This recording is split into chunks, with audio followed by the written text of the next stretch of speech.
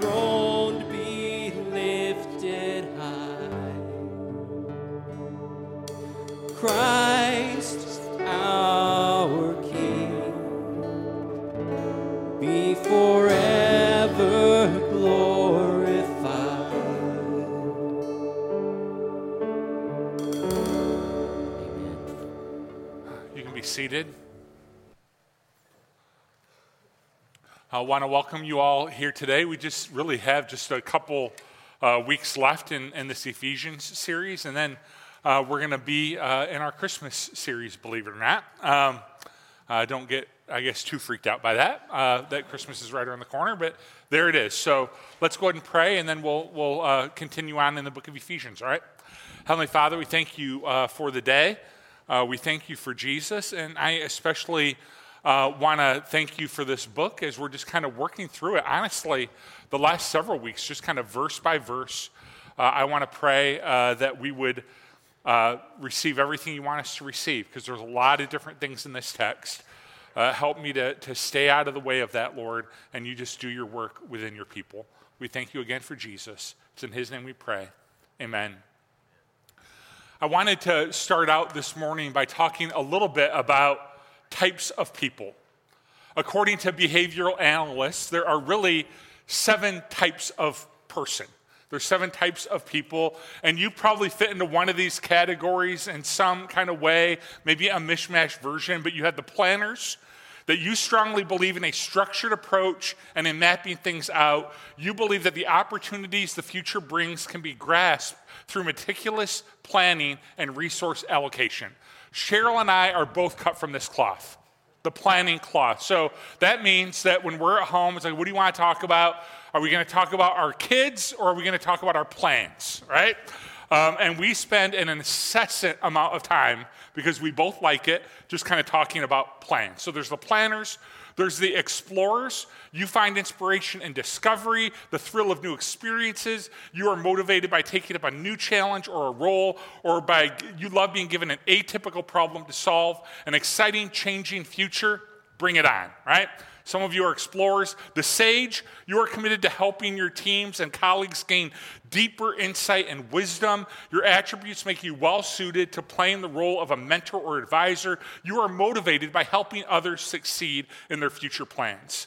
There's the hero, that you are purpose-driven. You are on a mission to make the world a better place. People are likely to follow you and say that you have had a huge impact on how people view the future due to your courage and your boldness.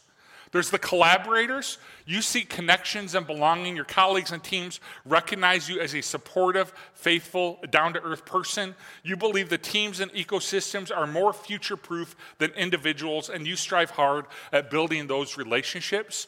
There's innovators. You are imaginative, inventive, and driven to build things of enduring meaning and value. You are more concerned with impacting the future rather than winning personal accolades. There's the outlaw. You often question the rules, but for a good cause, as you have a strong desire to challenge the status quo in order to make things better. You believe that change is a constant and a necessity for the future. So I want you to think about it just for a few minutes and put it on the screen for you. What type of person do you want to be? What type of person do you want to be? Certainly personality, just natural personality plays a part. Certainly family upbringing will play a part. My mom used to drill this into my psyche again and again. I remember this so much growing up. She would say, Steve, pay attention to who you're becoming. Pay attention to the person that you're becoming. What type of person do you want to be, Steve? So I can still hear mom's voice saying those things to me. And certainly faith plays a part in this, right?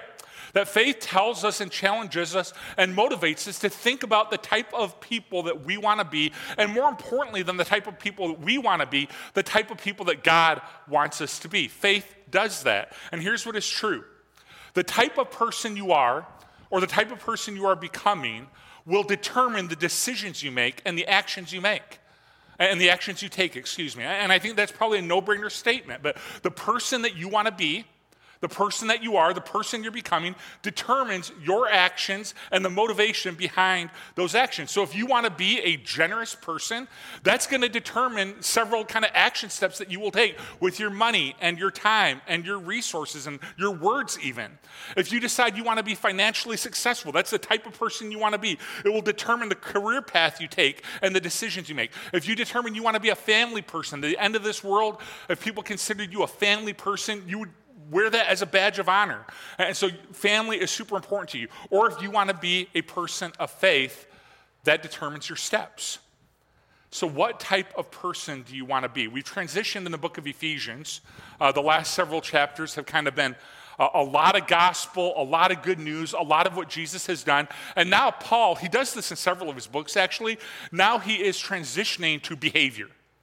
That because of the gospel, because of what Christ has done, this is how you behave. This is how you act. This is the decisions that you make. And so I want you to see, what I want you to notice as we work through this text is Paul's going to talk a lot about behavior, but he's going to tie it to identity.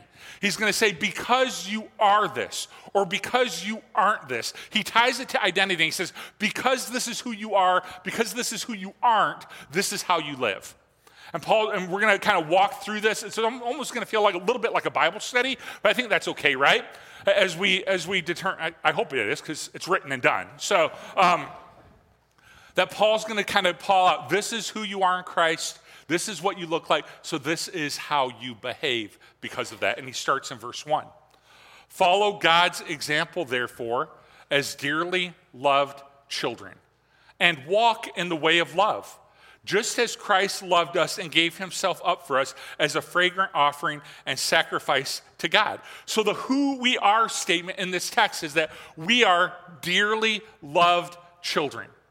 This is so embedded in what Paul has said so far, right? It's so embedded in the gospel, this narrative that God so loved the world, but he didn't just love the world. I think we can kind of get that as a concept. He didn't just love the world. He loved you individually. He loved me individually. He loved us collectively. He loves, that's who he is. He loved us so much that he gave his son, his one and only son, to die for us. To pay the price for our sin, to show us grace. We are, according to Paul, dearly loved. Now, I think the cultural narrative on this has shifted just in the time that I've been in ministry, which is getting to be kind of a long time now. But in the time that I've been in the ministry, when I first started out years and years ago, people had this narrative that I tried to fix almost every Sunday. People had a narrative that God hated them. That he was out to do, and I was like, no, God doesn't hate you. You probably remember me preaching that a lot. God doesn't hate you. God loves you. And a lot of this flowed from some really aggressive preaching that took place a couple generations ago. Way long ago, Jonathan Edwards preached this sermon, Sinners in the Hands of an Angry God, right? Real barn burner, right? You would love it, right? Sinners in the hands of an angry God. And so people just kind of walk through for generations kind of feeling like, that's me. I'm a sinner in the hand of an angry God, and God kind of hates me. And I think the cultural narrative has shifted a little bit. It's not that most people in our culture think that God hates them. They don't think that. They think God has to love them. Because they've been good, because they've been whatever, that God is forced to be kind to them because they are kind. God is forced to bless them. God is forced to be good to them. It's not that God just truly loves them. It's that God is restrained by our goodness and our righteousness, and God has to be good to me because I'm a good human. And the narrative that God hates humanity is not very helpful in bringing love into the world, because a culture will always follow the example of what they believe God to be. And so if you believe that God is an angry God and he hates creation, that is not a mechanism for bringing love into the world at all. That's obvious. But a narrative that God is forced to be good to a good humanity is also not going to result in a loving culture.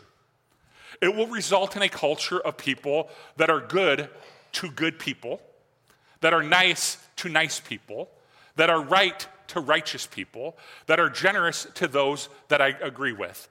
And Jesus called this out long time ago, right? Probably, it sounds a little bit like our culture, right? That if you're in my sphere, if you agree with me politically, if we're walking the same path, I love you. Almost no matter what you do, I love you. But if you waver at all, if you're on a different political path, if you're following a different way of living, then I don't feel like I have to love you at all. It flows from a culture's view of who God is really what it flows from. And it's not a way of bringing about love into a culture. A countercultural love that says, loving the sinner is important. Loving the one I disagree with is important. Loving the one far from God. Jesus pointed this out years and years ago. I started that sentence and never ended it, so let me end it now. But Jesus said this years and years ago. If you love those who love you, what reward will you get? Everybody does that. You're like, oh, I love my family. I love those I agree with. I love the people that I love. If you love me, I love you. I've even seen that like on T-shirts, right? You're good to me, I'll be good to you. You're kind to me, I'll be kind to you. I love those who love it. Jesus is like, whoop-de-doo. Loose translation. Right? Whoop-de-doo. Everybody loves that way. Everybody loves the people that loves them. But if you want to talk about a different kind of love, loving those that don't agree with you, loving those that are far from God, loving the sinner, that comes from a proper understanding of the gospel that says this. While I was a sinner, while I was far away, while I was dead in my sin, Christ loved me. That's the gospel. He's not forced to love me because I'm good, because I'm not. He's not forced to love me because I'm holy and righteous. He has made me holy and righteous. God's not somehow forced by my hand because I'm killing it as a person. He loves me because he is love. And when you understand the gospel, and that's the gospel, when you understand the gospel, it changes the way you love others. I've got this picture hanging in my office. I've showed this to you before. I know it's hard to see. But I've got this picture hanging in my office. This is from a vacation to Florida, right? Yeah, Florida several years ago. And we were in a season of life where my son Sam was waking up at the crack of dawn. And it didn't matter if we were on vacation or home. He just was waking up early. And so we were on vacation. And so when he woke up super, super early, we said, instead of kind of waking everybody up in the house, we'll walk the beach. And we'll look for seashells every morning. And so on that vacation, every morning, like 6 o'clock, whatever, our family was out on the beach looking for seashells. It is one of my favorite holiday kind of vacation memories that I have, even though we were up early. And Cheryl was walking behind Sam and I, and she clicked this picture with her cell phone. This is just a cell phone pic. And it's so interesting to me. You see kind of Sam walking in my footsteps. I think it's such an image of what we're called to, that because we understand how God has loved us, that while we were still sinners, Christ said, because we understand the gospel, because we understand what Jesus has done, because we understand what God has done, we can't help but walk like he walks. Because love will flow from your understanding of who God is. Whether you believe in God or not, that's true, by the way. That your understanding of God hates humanity. Your love will flow from that. God is forced to love humanity because they're good. Your love will flow from that. While I was still a sinner, Christ died for me. While I was still a sinner, Christ died for me. Your understanding of the gospel, you can't help but love people differently when you understand the gospel. You can't help but walk in the same way that he walks. So one of the greatest things you can do today is to wear the identity called this. I'm a dearly loved child of God. I am dearly loved. And so I'm going to love the way I've been loved. I'm going to walk the way that he walked. I'm going to be kind the way that he was kind. I'm going to love the way Jesus loved. It's what I'm called to do. Verse 3. But among you, there must not be even a hint of sexual immorality, of any kind of impurity or of greed, because these are improper for God's holy people. Nor should there be obscenity, foolish talk, or coarse joking, which are out of place, but rather thanksgiving. The who I am statement in this text is that we are God's holy people. It's a statement of standing, to be sure, of spiritual standing, that when you give your life to Christ, when you come to him, your sins are forgiven and you are made holy. All right? That's your standing. You are made holy. You are declared holy before God. This is your standing before him, that you can have a relationship with God. You can come before him with confidence. You can know and worship him in this life and the next because of that standing. But for many people, their Christian faith stops there. It's like, okay, I like this message, Steve. I am declared holy. I can enter God's throne room with confidence. I can worship him. My eternity is secured. I like that. Many people, it stops there, that my standing before God is simply that. But it's not just, holiness is not just a statement of standing. It's a statement of calling. So going all the way back to God's Old Testament covenant with Israel, he always said to his people, because I am your God and because you are my people, you are my dearly loved children, you should live, here's how he said, different lives.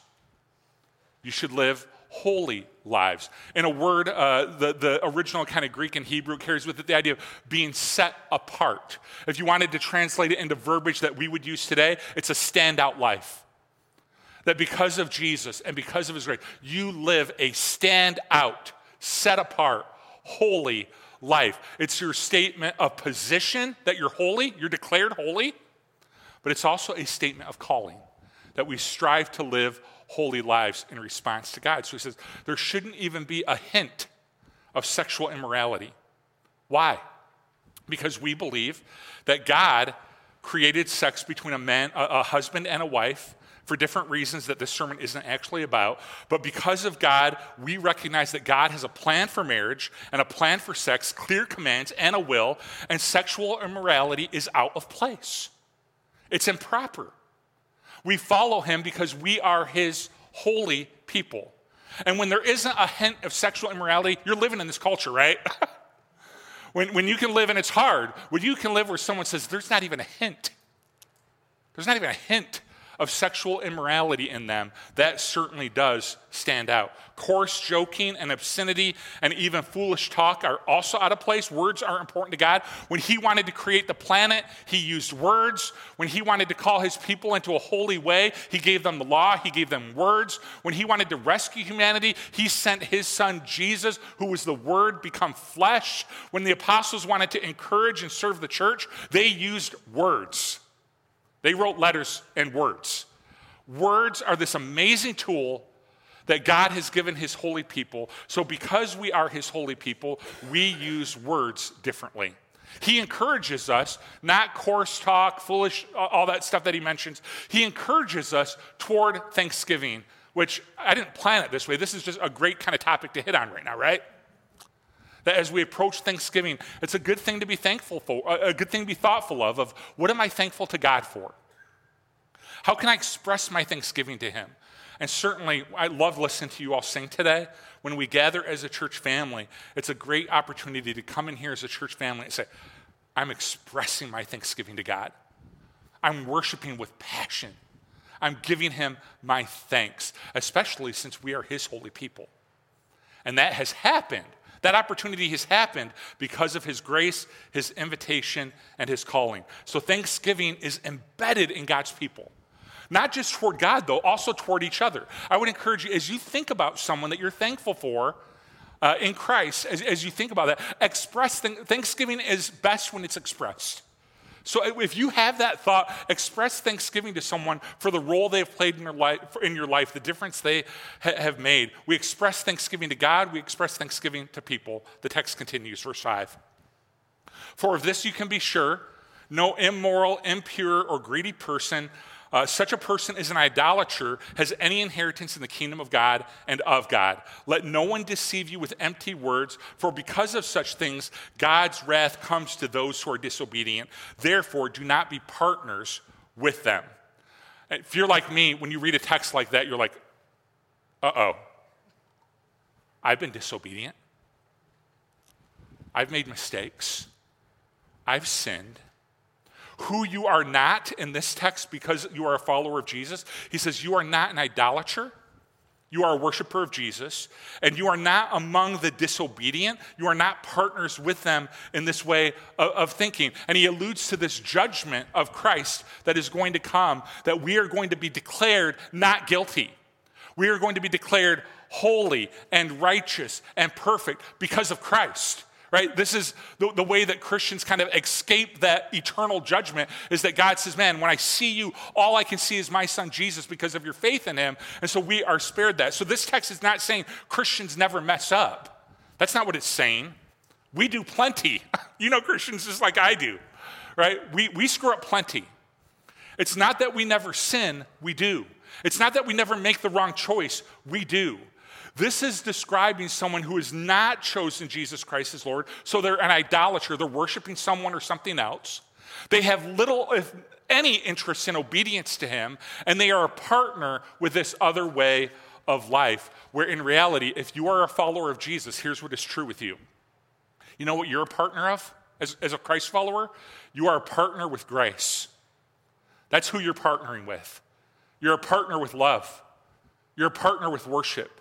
You're a partner with the gospel. And so this leads to a different way of thinking, a different way of living, a different way of deciding how to live life. Worshiping Christ and Christ alone, obeying him, partnering with the Holy Spirit. It changes the way we live. That's Paul's point.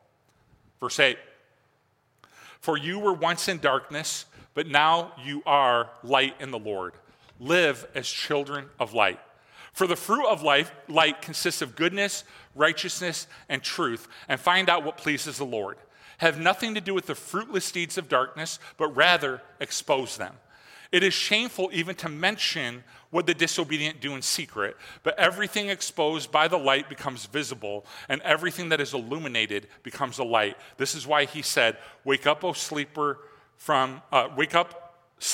rise from the dead, and Christ will shine on you. So the who we are statement in this text, we are children of light. That is who you are. That is who I am. In Christ, we are children of light. Now, my daughter Lila is afraid of the dark, right? We thought she was afraid of the dark, all right? Because there were several nights in a row, there's been many nights in a row throughout our upbringing of her, where she has woken up in the middle of the night, terrified of the dark.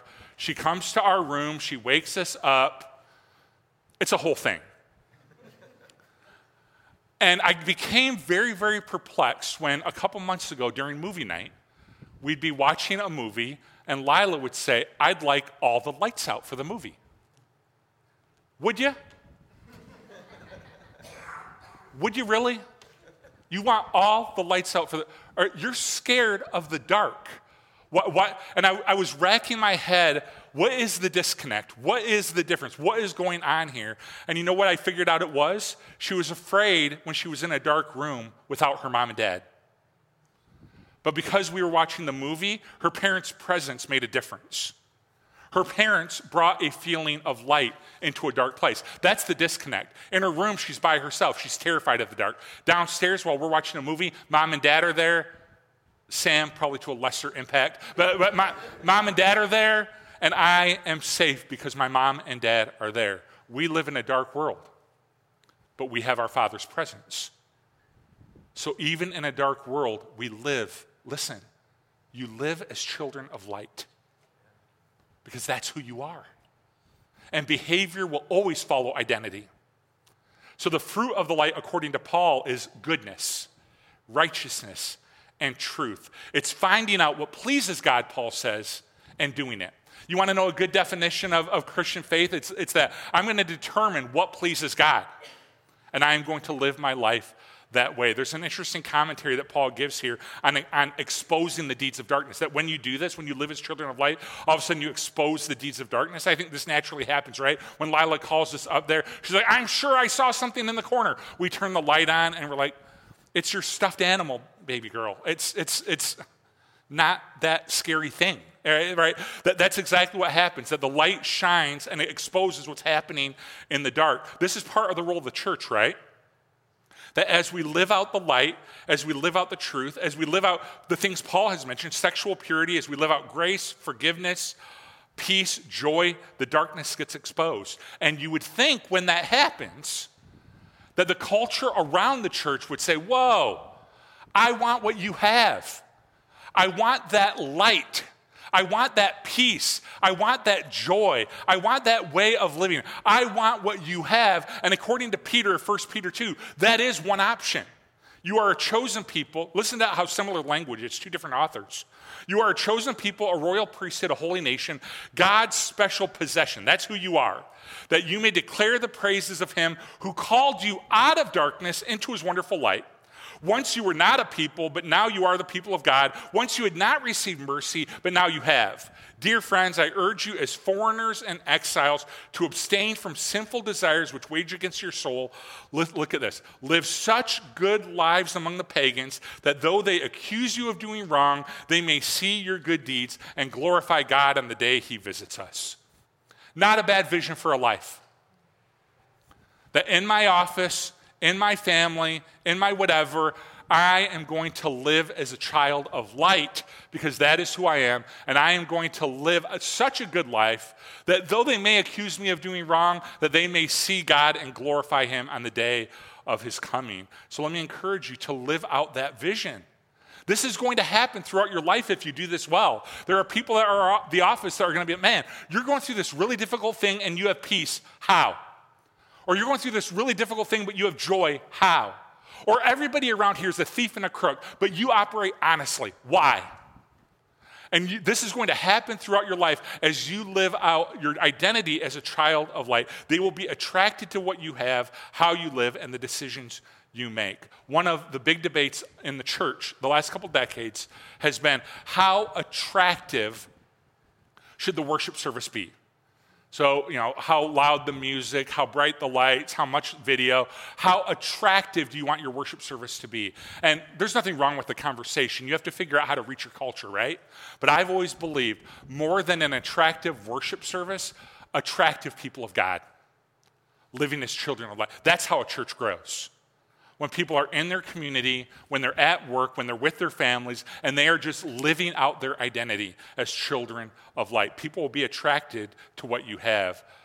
The truth is, not all will. Some will not.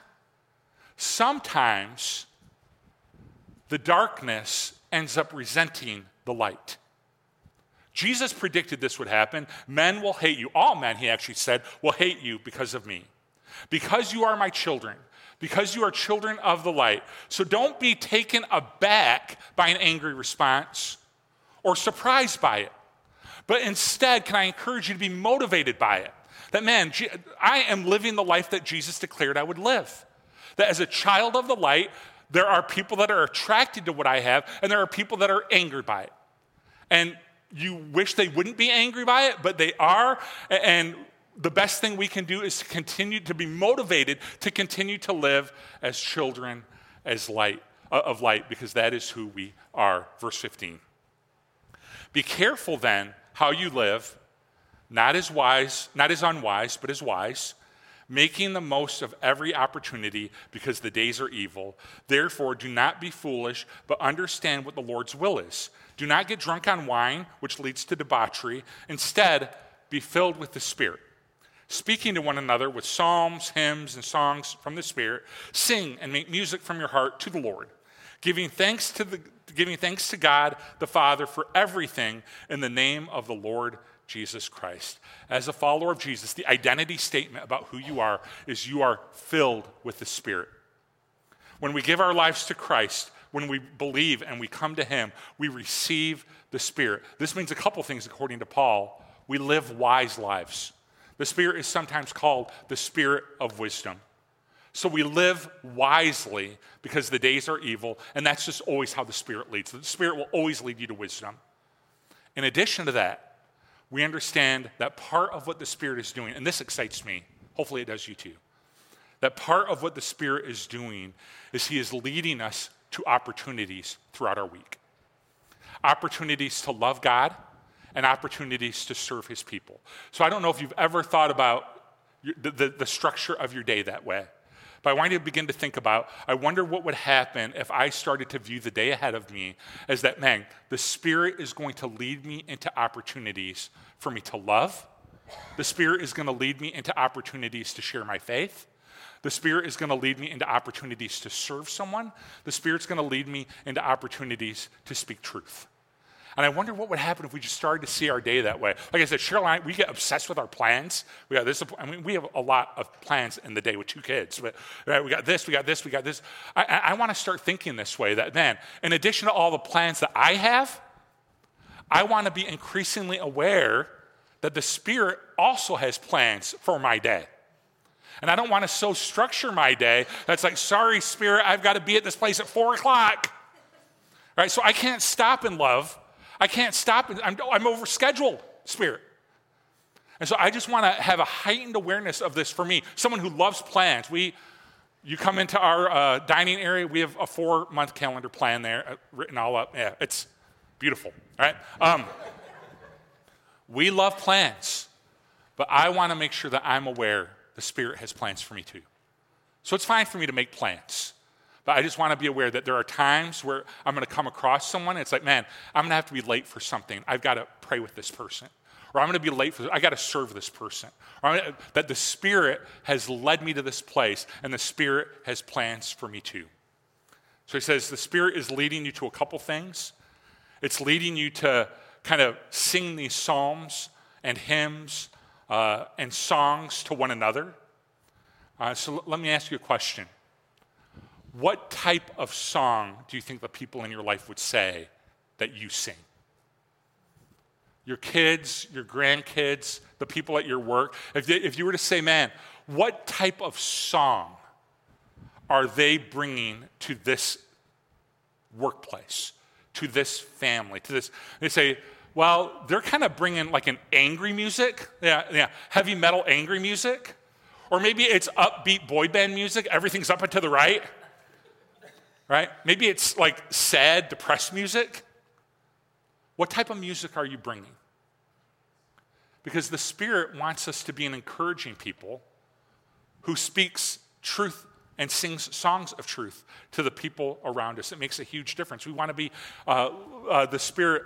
Paul will write in a different section, love, joy, and peace, and patience, kindness, goodness, faithfulness, gentleness, and self-control. Those are the types of songs that we want to sing to the people around us. But we don't just sing songs to one another. We also sing songs to God, always giving thanks to Him for everything. And that's a good spot to be in, that I'm going to be a person that the song I sing to God thanks Him for everything. That when He delivers me from the giant that we sang about, when He delivers me, I thank Him for the deliverance. When He empowers me to overcome, when He doesn't deliver me from the crisis, He empowers me, I'm thankful. When I recognize how He's been present with me, I thank Him. And when you remember the gospel, how He died for you, and He loves you, and He has saved you, you thank Him. It's a good spot for us to end, to think about, man, I want to be a person that when I think about my kids and my wife and my church family, I want to be a person that they declare the songs that I sang to them and the songs that I sang to God were changed by the gospel. Because the gospel changes everything. It's who we are. Let's pray. Lord, thank You for the day. Lord, would You kind of help us? There's a lot in these texts to unpack. Would You help us to have the right identity in You? I know in this room it is so easy for us to, oh man, I'm this or I'm that, I'm a loser, whatever the case may be, and we start to live in this identity that then determines our steps. And I pray that this has been challenging to us to rethink our identity, that in You we are dearly loved children of God. We are filled with Your Holy Spirit. We are children of light. This is who we are. We are partners with You and Your grace. Would You help us to begin to see our true identity? And may our lives and our decisions and our families and our marriages be changed because we wear the proper identity. And action always, always, always flows from identity. In the name of Jesus we pray. Amen. So we're going to receive communion right now, and it's an opportunity for you to express thanksgiving to God for His grace, to wear the identity of dearly loved child of God. Action, decisions, behavior always flows from identity. And so right now we want to wear the proper identity, that He died for us. While we were still sinners, Christ died for us. He loved us, not because we were so good, because he is so good. And he just loves us, and our behavior changes as a result of that love. May we wear that identity well, and you'll find 2 cups as they pass the emblems, 2 cups stacked on top of each other. One has some bread representing Jesus' body. The other has some juice representing his blood. And you can just spend some time thanking him. Today, let's just say thank you for what you have done. And we're going to wear that as our identity. And then I'll come back up in just a few minutes, and we'll receive communion together as a church family. His body given for you. His blood poured out. God, today and right now, what we want to say in this moment is thank you. Thank you for making it possible to know that we are your dearly loved children. We are children of light, partners with your grace. And may we be forever changed by this identity that you have given us. It is in the name of Jesus that we pray. Amen. Will you stand? We're going to close with one last song of worship. If you have any questions about our church or about the message, we have a couple elders that will be in the overflow immediately after church. They'd love to talk with you, interact with you, pray with you. They love to do that. I'll be in the classroom beyond that over to answer any questions anyone has about our bylaw changes. I'll be over there for a few minutes after church and would love to interact with you on that. God bless you guys. You have a great week ahead. Live in your identity. Understand your identity, and behavior will change. Decisions will change. We can't help but live differently in the face of the reality of the cross. God bless you guys. Let's close with one last song.